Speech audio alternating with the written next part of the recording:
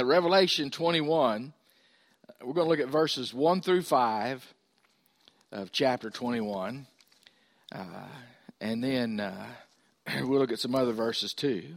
And he showed me a pure river of water of life, clear as crystal, proceeding from the throne of God and the Lamb.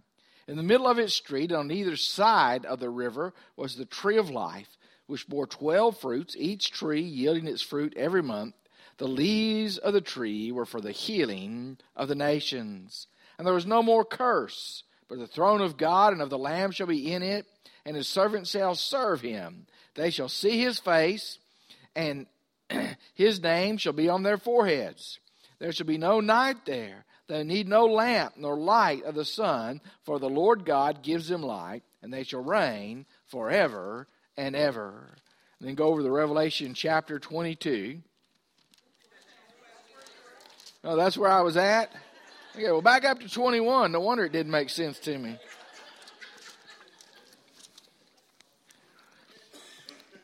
I wonder why I heard pages turning. Now I'm read.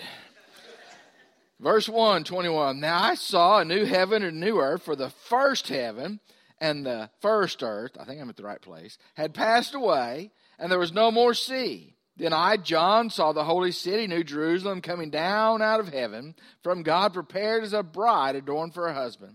And I heard a loud voice from heaven saying, Behold, the tabernacle of God is with men, and he will dwell with them, and they shall be his people. And God himself will be with them. And God will wipe away every tear from their eyes, and there will be no more death, nor sorrow, nor crying. There shall be no more pain. The former things have passed away.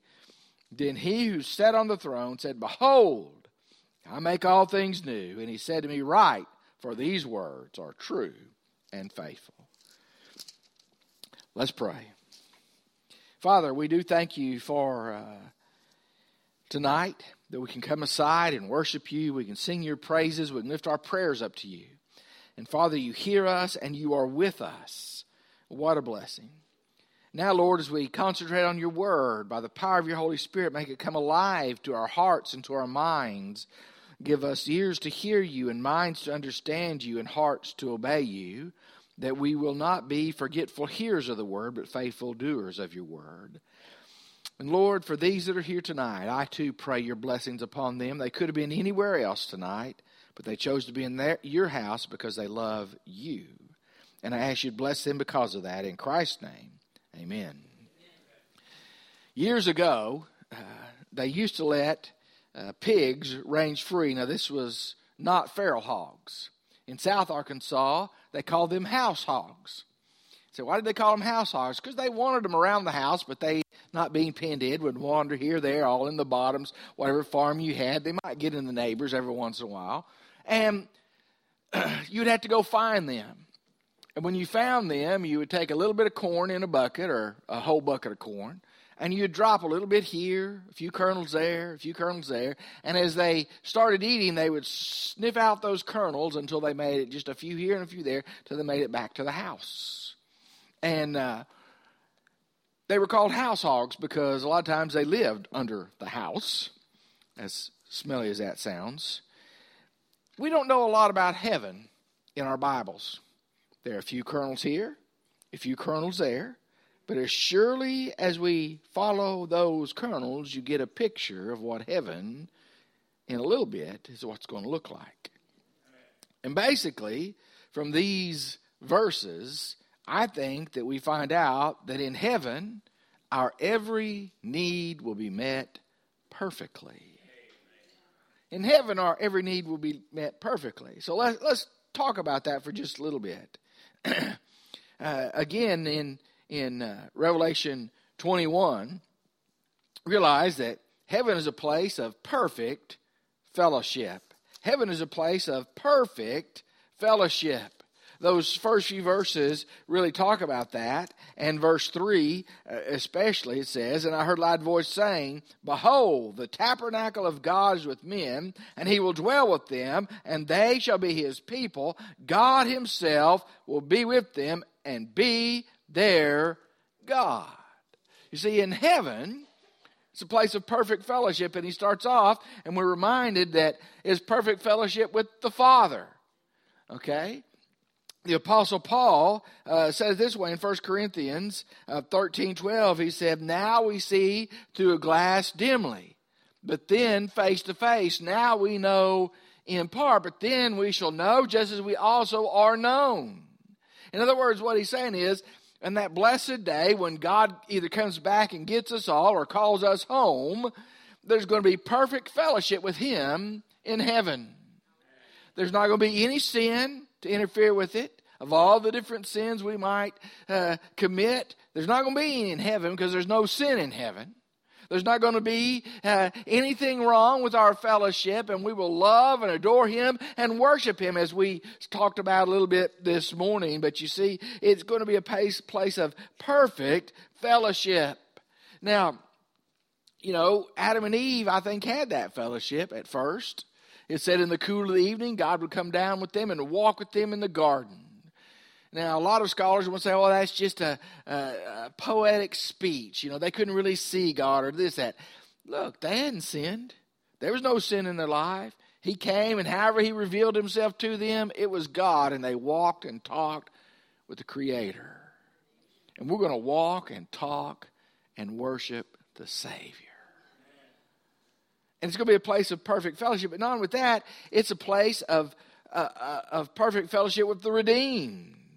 Okay? That's what Paul talks about in 1 Thessalonians chapter 4 when he talks about, I don't want you to be ignorant, brethren, lest you sorrow as others who have no hope. Okay? For this we say to you by the word of the Lord, that we who are alive will by no means precede those who are dead. And he goes on, he talks about that Jesus will come back with a shout, with the trump of God, with the voice of an archangel. He'll descend. He will be caught up in the air, and we'll meet with him in the air. And thus we shall always be with the Lord. And then those final words there, therefore comfort one another with these words. Why is that comforting? Because all those folks that we've lost over the years, they were Christians. We're going to have that song says Glad Reunion Day. We're going to have that. And there's going to be perfect fellowship with the redeemed of God. You know, it amazes me to think back over all these years how many funerals that I have done or been to or watched, and think of all those Christian folks who died in the Lord, and one day I'll get to see those folks again. And that's going to be a blessing. I get to see my mama. I get to see the Creases. I get to see my grandmother. Okay? I get to see my first two deacons. And let me tell you, they were so good to me.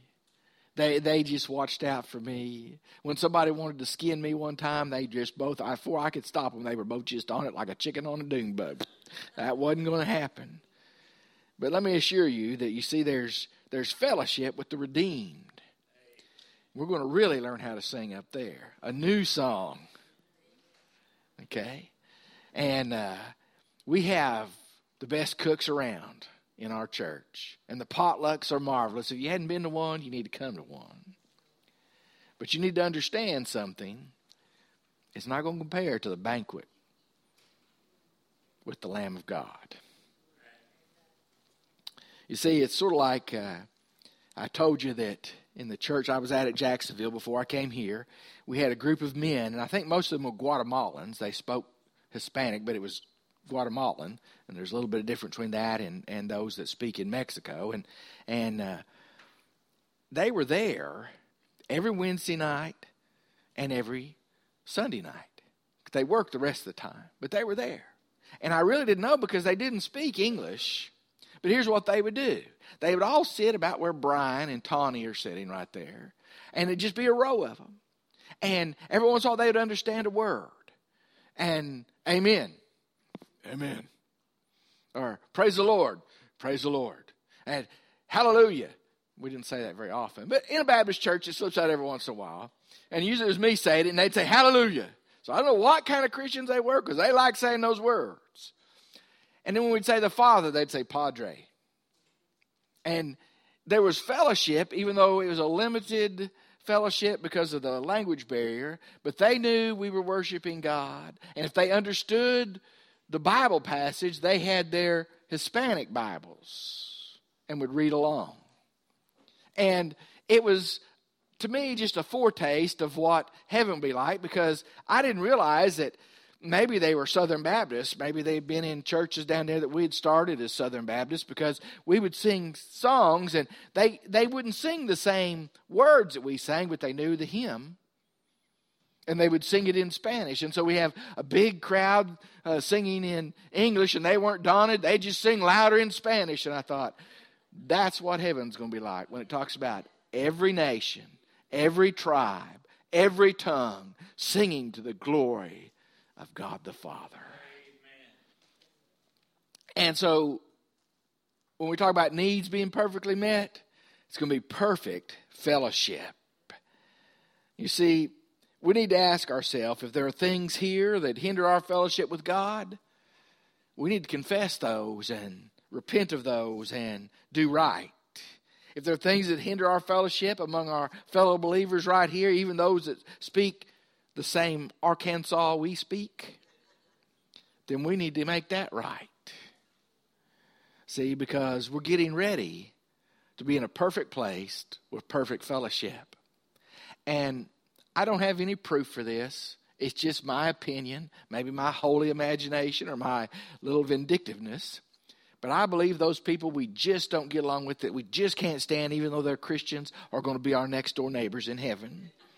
Because God has a sense of humor. And he made me, so he has a definite sense of humor. But the second thing, in verse 4, heaven is a place of perfect protection. Did you see that? It's a place of perfect protection. It says, let me find the verse again. In verse 4, it says, "And God will wipe away every tear from their eyes. There shall be no more death, nor sorrow, nor crying. There be no more pain, for the former things have passed away." And if you drop to chapter 22, verses 12 through 14, it talks about that protection also. When it says, Jesus says, "And behold, I am coming quickly, and my reward is with me, to give everyone according to his work. I'm the Alpha and the Omega, the beginning and the end, the first and the last. Blessed are those who do his commandments, that they may have the right to the tree of life and enter through the city gates. But outside of the dogs, the sorcerers, the sexually immoral, the murderers, the adulterers, and whoever loves and practices a lie." You see, it's a place of perfect protection. First of all, from sorrow, no more death. I cannot imagine a place where death is not present. You see, I cannot imagine a place where we don't lose spouses or children or loved ones, brothers and sisters. That's just foreign to me, because I, like you, live in a sinful world. And God was specific when he said that sin would bring forth death, and it has brought forth death in multiple ways since Adam and Eve. But see, there's not going to be any more of that kind of sorrow. We're protected from that because we will live eternally with God, our Savior. Then he says there'll be no more pain. Now, I don't know about you, but that sounds pretty good to me. No more pain. And the older we get, the more we realize this world is painful. Now, pain can be a blessing. It keeps us, it lets us know something's wrong. Pain can also be a curse, because many people never get away from pain. As a matter of fact, some people just wish it would all end, because they're in pain every day, all the time. Never any relief. But you see, heaven's going to be a place where there's no more of pain. And then when you read that chapter in 22, those verses, it's a place from anything that would harm. We're protected from death, from sorrow, from pain, and anything else that would harm. God is the one who takes care of us forever and ever. Do we realize that? Martin Luther said it this way. The Pope sent an emissary and said, "Martin Luther, renounce what you're doing, and here's all this gold." And he had a big chest full of gold. Martin Luther refused it. And the emissary went from kind to evil like that. He said, Martin Luther, do you really think these German princes who are protecting you now will continue to protect you? Do you really think that when the Pope's armies come, we won't crush them and you? Whose hands will you be in then, Luther? You'll be in the Pope's hand. And he said, nay, I'll still be in the same hands I'm in now, God's hands. And there's coming a time when we're in God's hands permanently, and there's no more to fear. It's perfect protection. You see, we from time to time suffer, but there, Christ's Spirit is here to help us now. But there, no more suffering, no more pain, no more sorrow, no more death. You see, harm threatens us on a day-by-day basis. But we need to remember there's coming a day that's no more. When Jesus says enough, and we go to be home with him. The final thing about heaven in these verses is this: heaven is a place of perfect provision. What do I mean by that? See, chapter 22, verses 1 and 2 talk about perfect provision. He showed me a pure river of the water of life, clear as crystal, proceeding from the throne of God and out of the Lamb. In the middle of the street and on either side of the river was a tree of life, which bore 12 fruits, each tree yielding its fruit every month. And the leaves of the tree were for the healing of the nations. And there is no more curse. See, it's sufficient provision. You see, Ephesians 3:20 says it this way: unto him who is able to do far more than we even think or ask, be glory forever. More than we can think or ask is what heaven's provision is going to be like.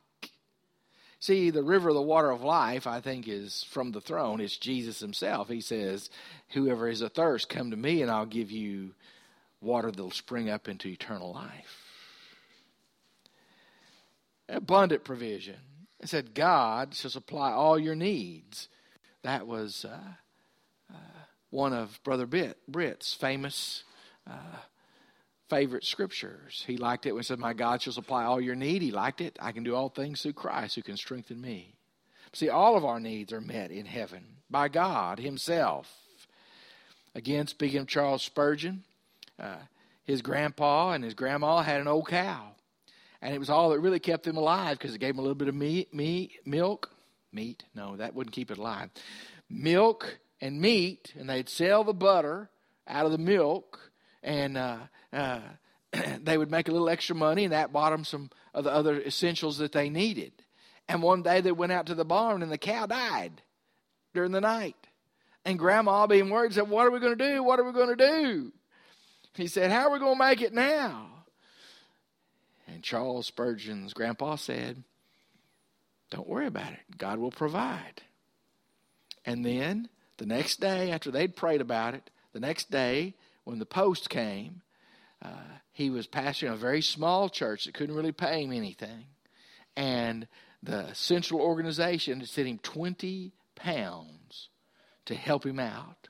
So they paid some past bills and they bought a new cow because God does provide.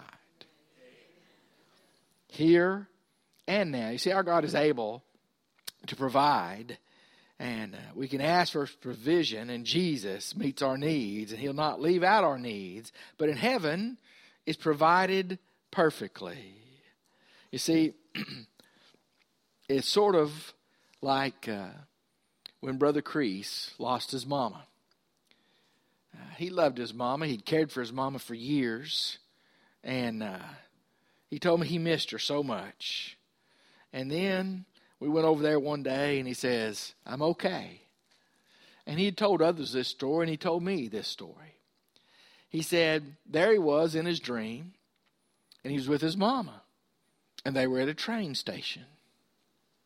And his mama got on the train, and as they were starting to go away, she says, I'm okay. God's taking care of me. And he said he didn't fret anymore about his mama. Okay?